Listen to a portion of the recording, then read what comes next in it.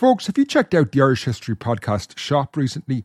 Right now, I have a sale of 30% off everything when you use the code SALE30. So go to irishhistorypodcast.ie/shop and get 30% off everything when you use the discount code SALE30. Hi, I'm Daniel, founder of Pretty Litter. Cats and cat owners deserve better than any old-fashioned litter. That's why I teamed up with scientists and veterinarians to create Pretty Litter. Its innovative crystal formula has superior odor control and weighs up to 80% less than clay litter. Pretty Litter even monitors health by changing colors to help detect early signs of potential illness. It's the world's smartest kitty litter. Go to prettylitter.com and use code ACAST for 20% off your first order and a free cat toy. Terms and conditions apply. See site for details. Hey there, it's Michelle Norris. I'm host of a podcast called Your Mama's Kitchen. When I travel, I'm usually looking for a way to find a taste of home when I'm not at home. And one of the things I love to do when I am at home is entertain. And Airbnb allows me to do that. When I was in California recently, I rented a house that had a great kitchen. And when we were sitting around the table, we're all thinking, we're in someone else's house. Someone could be in all of our homes as well. If you have a home, but you're not always at home, you have an Airbnb. Your home might be worth more than you think. Find out how much at airbnb.com/host.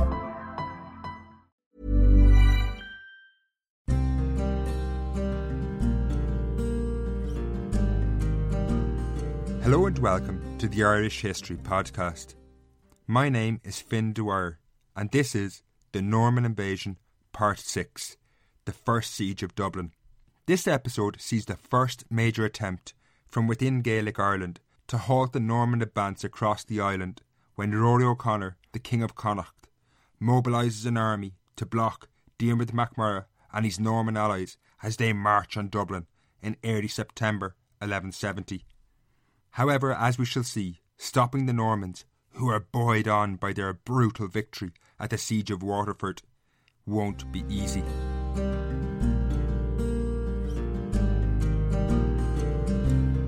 Rory O'Connor, Ireland's most powerful king, grew more uneasy as the year 1170 progressed. He was no doubt rueing some fateful decisions he had made the previous year. In 1169, his bitter rival, Diarmuid MacMurrough, the King of Leinster, had brought hundreds of Norman mercenaries from Wales to fight for him, posing a threat to Rory's dominance in Ireland. Rory, as we saw in Part 4, had taken action. He invaded Leinster and trapped MacMurrough with his Normans in a heavily fortified camp. But instead of crushing them, Rory had made a deal. MacMurrough could remain in power, but was to bring no more mercenaries into Ireland, and those already here were to go home. However, by August 1170, it was obvious Rory had been tricked and lied to when well over 1,000 more Normans had landed on the south coast, led by Strongbow, and taken the port of Waterford in a bloody and brutal siege. This was in direct contravention of what MacMurrough had agreed to, and soon the situation began to escalate. Rory's worst fears began to materialise. Within a few days of the Siege of Waterford, he received a plea for aid from his ally, the Hiberno-Norse King of Dublin, Askill MacTurkle. Strongbow and MacMurrough were on the march. Having left Waterford, they were headed for the largest and most important town in Ireland, Dublin. This was disastrous. Rory could not allow them to take such an important settlement. His reaction would define his future. Rory was in a strong position and had several options. Firstly, he did have several hostages he had taken from Diarmuid MacMurrough to bind the agreement of 1169. He had his son, his grandson, and the son of Diarmuid's foster brother, all in captivity. No doubt Rory did consider bargaining their lives to try and force MacMurrough to back down. However, using hostages was arguably a sign of weakness, as his enemies might perceive this as reticence to commit to open battle. It was increasingly obvious what Rory had to do. He needed to mobilise an army and march on Dublin to defend the town from the upcoming attack from MacMurrough and Strongbow. So it was he sent out word calling all those who owed him allegiance to rally to his standard. His longtime ally, Tiernan O'Rourke, the King of Breffni, a man who with every fibre of his body hated Diarmaid MacMurrough, answered the call, as did Donogh O'Carroll, a king from eastern Ulster. This impressive host then marched to Dublin to fight alongside the descendants of the Norsemen who had founded the town. Arriving well before MacMurrough and Strongbow, Rory had time to prepare his defences. Showing himself an astute tactician, he adopted what seemed an unusual strategy at first glance. He did not try and defend Dublin itself against MacMurrough, whose Norman allies were skilled in the arts of siege warfare. Instead, he would keep them far from the town and fight them on ground of his choosing that he had prepared well. Therefore, Rory moved his army around 5 miles to the west of Dublin, where the modern suburbs of Clondalkin are located. Here, he occupied a zone that was something of a natural bottleneck. 4 miles north of Clondalkin lay the River Liffey, which MacMurrough and his Normans could not cross if they wanted to attack Dublin, while 4 miles to the south lay the harsh, inhospitable terrain of the Wicklow and Dublin mountains. Therefore, the approaching army had to pass somewhere in the 8 kilometres of land between the mountains and the river, which Rory now occupied. Today, sprawling suburbs spread over this region, but in the medieval period, dense forests constricted movement to a limited number of paths. It was along these paths that Rory would make his stand, and his army began to dig in.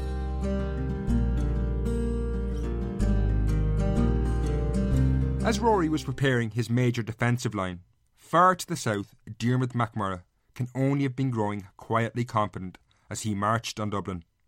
His allies, led by Strongbow, who was now actually Diarmaid's son-in-law after his marriage to his daughter Aoife, had stunned many in their conquest of Waterford within days of landing in Ireland.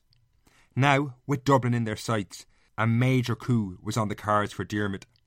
Dublin was increasingly the most important political centre in Ireland. If Rory O'Connor lost the allegiance of the town, his claim to being Ireland's most powerful king would be somewhat hollow, while Diarmaid's star would rise.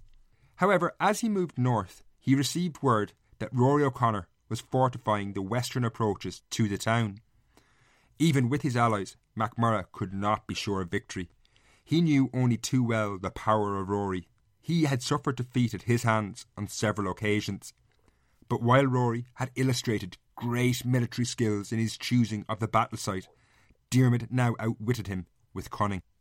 Rory's battle plan was predicated on the assumption that Diarmaid and the Norman leader Strongbow would never try and bring an army through the Wicklow and Dublin mountains to the south of the town.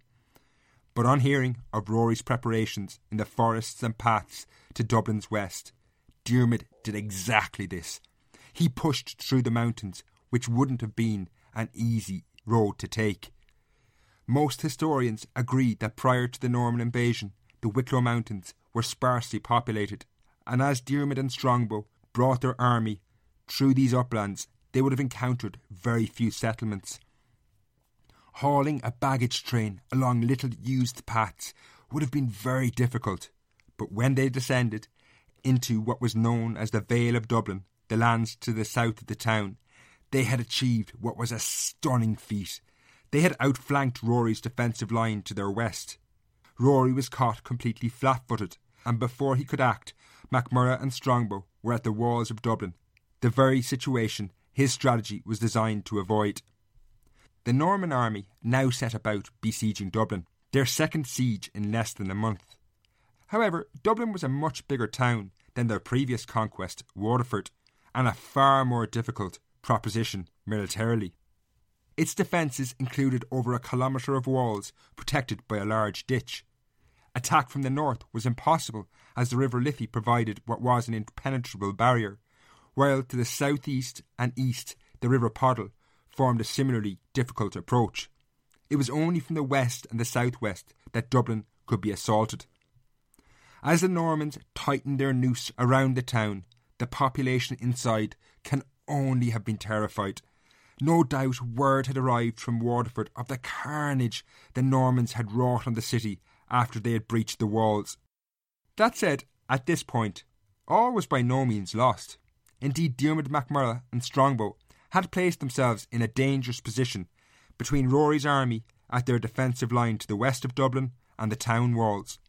If Rory was to launch an attack, he could easily trap Diarmid between his advance and the walls of Dublin. However, what followed was a litany of mistakes and poor judgment, laced with its fair share of deceit, all factors which were becoming hallmarks of the Norman invasion. Although the sources are slightly confused and at times contradictory, it seems that initially Rory O'Connor tried to draw MacMurrough and the Normans away from Dublin and into open combat. However, they had no interest in such a conflict. They were ensconced under the walls of the town, their eyes firmly on the prize at hand.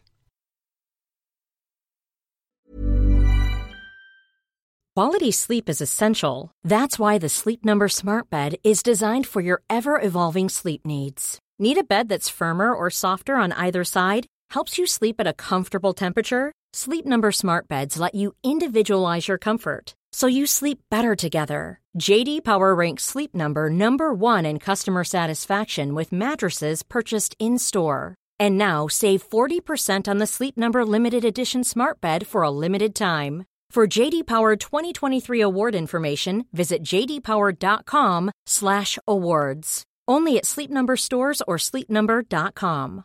Flexibility is great. That's why there's yoga. Flexibility for your insurance coverage is great too. That's why there's United Healthcare Insurance Plans. Underwritten by Golden Rule Insurance Company, United Healthcare Insurance Plans offer flexible, budget-friendly coverage for medical, vision, dental, and more. One of these plans may be right for you if you're, say, between jobs, coming off your parents' plan, turning a side hustle into a full hustle, or even missed open enrollment. Want more flexibility? Find out more about United Healthcare Insurance Plans at uh1.com.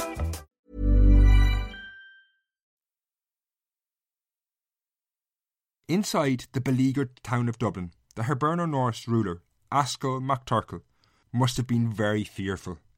He was only too well aware of what that marauding army outside his walls had done in Waterford, and no doubt feared for his own life. In this increasingly tense situation, Askell opened negotiations with MacMurrough and the Normans through the auspices of the Archbishop of Dublin, Lawrence O'Toole. Now, Lawrence, who will become a key figure in the coming podcasts, had actually been a captive of Diarmid MacMurrough way back in the 1140s and had actually built up quite a good bond with the king, so he was the ideal man for such negotiations. While the horse trading went on back and forth, many in the town must have waited with bated breath, praying for a positive outcome. But there are also those not too happy with the situation, not least among them Rory O'Connor.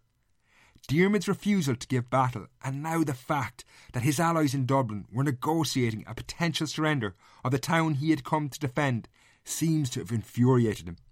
Increasingly prone to rash decisions, he decided to withdraw completely from Dublin and return back west. This was unquestionably a mistake, as he was in effect handing over the fate of Ireland's most important town to his rival. But there were some reasons which may help explain the decision. The festival of Michaelmas, the traditional end of the harvest, was approaching, but the harvest of 1170 must have been in jeopardy given there was large numbers of men mobilised in the army that was outside Dublin, so returning to their lands was no doubt on the minds of Rory's allies. However, more importantly, warfare had broken out between the O'Briens in Munster and Rory's kingdom of Connacht along his southern frontier, and he felt the need to deal with this problem. While sending his fleet down the River Shannon in late 1170 easily dealt with the O'Briens, his withdrawal from Dublin nonetheless underlined that he had no understanding of the seriousness of the threat the Normans now posed. Regardless of the damage the O'Briens of Munster could inflict, it was far more in Rory's long-term interests to crush the Normans.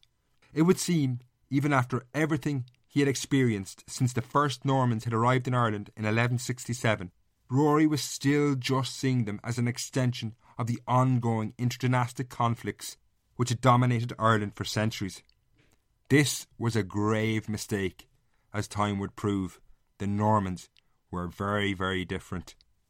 Regardless of the reasons for his withdrawal, Rory's absence left Askell MacTurkle, the ruler of Dublin, alone with MacMurrough and the Normans at his gates. While this, you would imagine, weakened his negotiating position, Diarmid MacMurrough now proved surprisingly magnanimous in the terms he offered to Askell. MacTurkle could remain as ruler of Dublin if he recognised Diarmid as his overlord, but to bind the agreement he had to hand over 30 hostages. This really wasn't a major price to levy on Askill. Long gone were the days when Dublin could hope to be an independent power, not having to submit to somebody.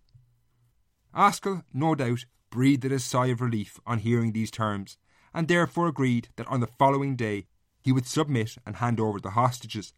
Until then, the siege would be maintained. When news of this imminent treaty reached the besieging camp, the terms were not to the liking of many of the Normans. While they had come to Ireland as mercenaries to serve Diarmid MacMurrough, we have already seen in previous shows that they were increasingly looking for conquests of their own. Leaders like Strongbow and Robert Fitzstephen were effectively renegades when they had come to Ireland and had no homes to return to in Wales, while other leaders, like a man who is about to enter our story, Milo de Cogan, were the younger sons in their families. They had little to return to either, as their older brothers had inherited their family lands and titles. Men like this were no doubt not too keen to see a negotiated surrender in Dublin that left the status quo led by Askill MacTurkle in power. They wanted to conquer the city and its wealth. It was one of the biggest prizes up for grabs in Ireland, but once Askill MacTurkle submitted to Diarmid, he would be an ally, and the prospect of a Norman conquest of the town would vanish. This was something at least two of the leaders, Milo de Cogan and Raymond le Gros, were not going to allow happen, and they now planned to take decisive action to stop their desired prize slipping from their grasp.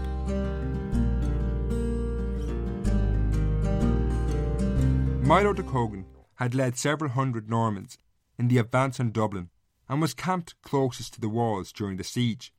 When he heard the terms of the treaty, he was infuriated, and along with the man who had been the commander of the siege of Waterford, Raymond le Gros, he decided he would stop Dublin being handed over peacefully. Aided by the element of surprise, they launched an attack on Dublin, storming the town's walls and easily breaking in. No doubt in Dublin, relief had swept over the population when they had heard of the agreement between MacTurkle and MacMurrough, so they were in no position to put up a staunch resistance.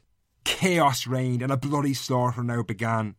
In this mayhem, a defence was impossible, and Askill MacTurkle, along with other leading Hiberno-Norse figures in the town, abandoned Dublin, which had been founded by their forefathers over 3 centuries earlier.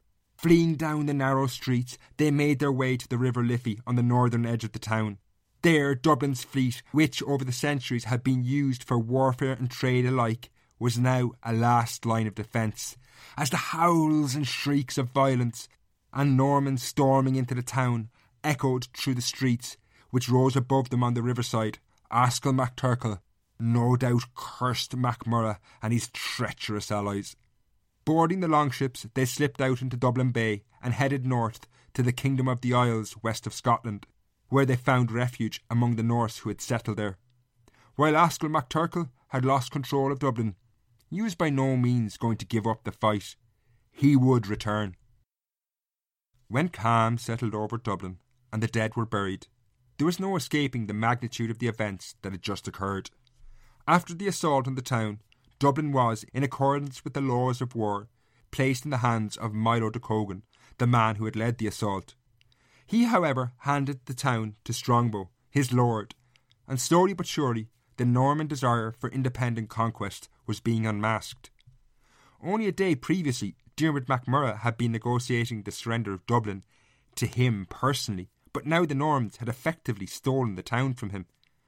While Diarmid had been totally unaware that the Normans were going to do this, I find it hard to believe that the Norman leader Strongbow did not have a hand in it somewhere. Now, I should say all historical sources deny his involvement, but given his close confidant Raymond le Gros participated, and then Milo de Cogan handed the town to him, it's hard to believe he wasn't pulling the strings from the background. One way or another, it was clear the supposed mercenaries were becoming conquerors in their own right. By the end of September 1170, Robert Fitzstephen and Maurice Fitzgerald were in control of Waterford. Herbie de Montmorency, Strongbow's uncle, had been given a strip of land along the south coast, and Strongbow himself now controlled Dublin and Waterford. That said, at this point it was still not clear who was really dictating the course of the events, Diarmid or his son-in-law Strongbow. While the Normans were taking what they wanted, Diarmid was still powerful enough to dictate the next move after the siege of Dublin, when he led his Norman allies into an attack on a region he had long coveted, Meath.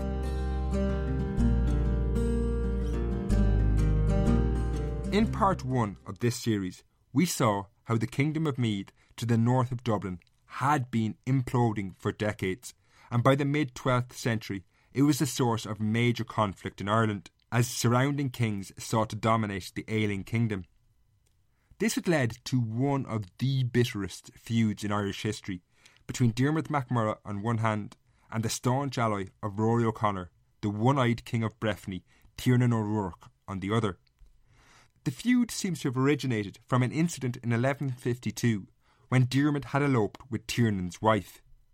In the following decade or so, tensions arising from this were fuelled by warfare as the two battled to control Meath, until 1166, when Tiernan seemed to emerge victorious as he had been instrumental in driving Diarmid from Ireland. After this, Rory O'Connor had resettled Meath, the source of so much instability, taking a large portion for himself while splitting the rest between Tiernan and the O'Mael-Shochnall dynasty, who were the traditional rulers of Meath. Now, this dynasty were not a threat to anyone, as they had been ravaged by interminable family feuds. However, when an O'Mael-Shochnall king of Rory's choosing was assassinated by his own nephew, of all people, in 1170, Diarmid seized on this as a chance to intervene, and this was when he led the Normans into Meath. While it had political advantages, no doubt Diarmid was happy to use this chance to attack the lands of Tiernan O'Rourke as well. According to the Norman chronicler Gerald of Wales, the whole of Meath had been ravaged by frequent raids, slaughter and burning. This soon had the desired effect, and the people of Meath abandoned Tiernan O'Rourke and handed over hostages to Diarmid MacMurrough. However, in changing sides, the people of Meath were just attacked by a different enemy. It didn't save them. They were just a powerless victim of the chaos sweeping Ireland. Tiernan O'Rourke had already taken hostages from them to ensure their loyalty, and now these hostages paid the price for the switch in allegiance. O'Rourke, a man not known for his compassion, had the captives executed. Brutal and tragic as it may seem, this was only the first of a series of lessons in loyalty meted out in 1170. In the weeks following this, Rory O'Connor decided he would use the hostages he held as a final attempt to halt Diarmid MacMurrough's expansion. He sent a message to Diarmid which said, according to Gerald of Wales, "Contrary to the conditions of our treaty, you have invited into this island a large number of foreigners. Yet we put up with this with good grace while you confined yourself to the province of Leinster. But now, since you are mindful of your oath, and without feelings of pity for the hostages you have given, and arrogantly trespassed beyond the stipulated limits and your ancestral boundaries, you must either refrain the forays of your foreign troops for the future, or else we will send you, without fail, the severed head of your son." The treaty Rory was referencing was the agreement he had made with MacMurrough in 1169. Several hostages, including Conor MacMurrough, the man most likely to succeed Diarmid, were taken as part of this. However, Rory O'Connor's threat, unsurprisingly, was met with rejection. Diarmid can only have known that his son's life was forfeit the moment Strongbow landed in Ireland with 1,000 more Norman mercenaries. The rejection left Rory O'Connor with little choice. He had to act and send out a strong message, and so Conor MacMurrough, Diarmid's eldest son, was executed, along with Diarmid's grandson and the son of his foster brother. While this simply upped the stakes on both sides, it had major implications for the Normans and spelled a dark future for the Kingdom of Leinster. Conor MacMurrough had been Diarmid's most likely heir. While there was another son, Donal, he was the son of a concubine, not Diarmid's wife, and was viewed as illegitimate in some quarters, something that the Normans would be able to use to undermine his claim when Diarmid died. However, in 1170, Conor MacMurrough's execution brought to an end what had been a fateful year in Irish history. Diarmid and his Norman allies withdrew to winter quarters across Leinster, while in the west, Rory O'Connor tended to his wounded pride. he was unquestionably losing the war. But that said, he still had his army intact, and he now knew, without question, he had to use it. While in 1170 he had stood off his enemy, in 1171 he would bring the war to the Normans. And even as winter weather slowed down the rhythms of medieval life, in late 1170 and early 1171 he was preparing for the upcoming conflict. Messengers were being sent from Connacht across Ireland, and indeed even further afield, to men like Askell MacTurkle in the Kingdom of the Isles in western Scotland. A day of reckoning for the Normans was coming. Tune in 2 weeks' time to hear about this fascinating day of reckoning, the Second Siege of Dublin in the summer of 1171. Don't forget to let me know what you think of this series on the Norman invasion and how it's progressing. Contact me at Irish History on Twitter, Irish History Podcast on Facebook, or simply in an email to history@irishhistorypodcast.ie. Until next time, Slán.